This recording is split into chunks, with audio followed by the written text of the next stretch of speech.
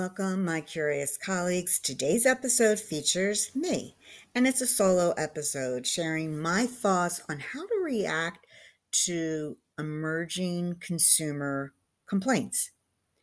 So, I often get asked this from my marketers over my years of experience. What should I do next? I see a little blip. Um, and really, my guidance, and it's mostly coaching, is first of all, there's not one path to react to these, but I like to be a little bit more on the conservative side. So instead of rushing to reformulate, say, a product, um, and there'll be some instances where that might be the case, let's say, but the first thing I think about is to understand the situation, right? So you're going to thoroughly understand the situation in terms of your vantage point from the consumer care center.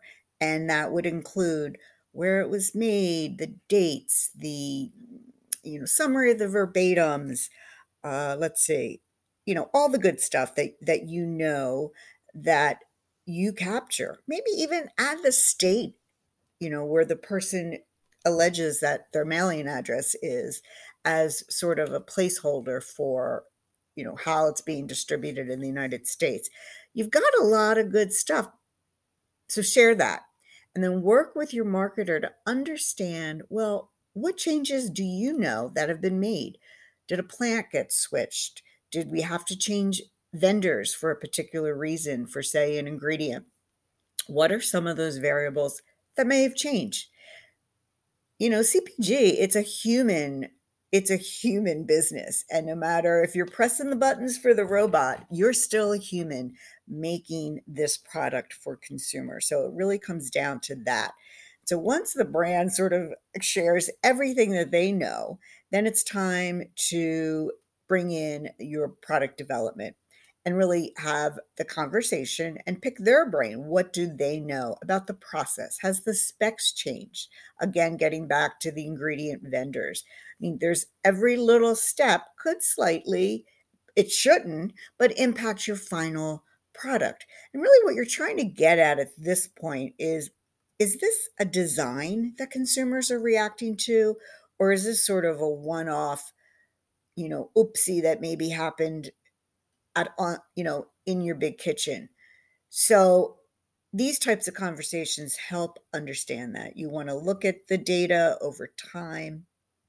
And then from there, maybe you get ready and you bring in your quality assurance folks.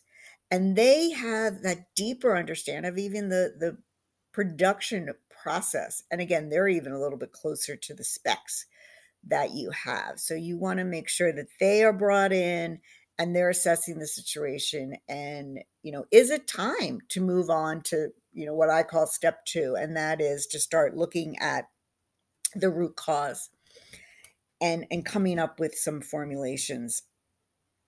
I think that the next step could be to evaluate the product side by side with itself, maybe even with competitors with a similar specific ingredient or specific flavor or type of product, and just see how, we'll take, for example, you stacking yourself up versus yourself. So, how might this product vary depending on the day it's made or depending how long it's been in someone's, pantry? All those things matter. And so, just really having a self assessment can really add some insight. So I think the bottom line is, look, don't have a knee jerk reaction. I'm not telling you to reformulate this product. I'm telling you to understand what we're really looking at. And I need your help, marketers, product development, QA, and then my own instinct.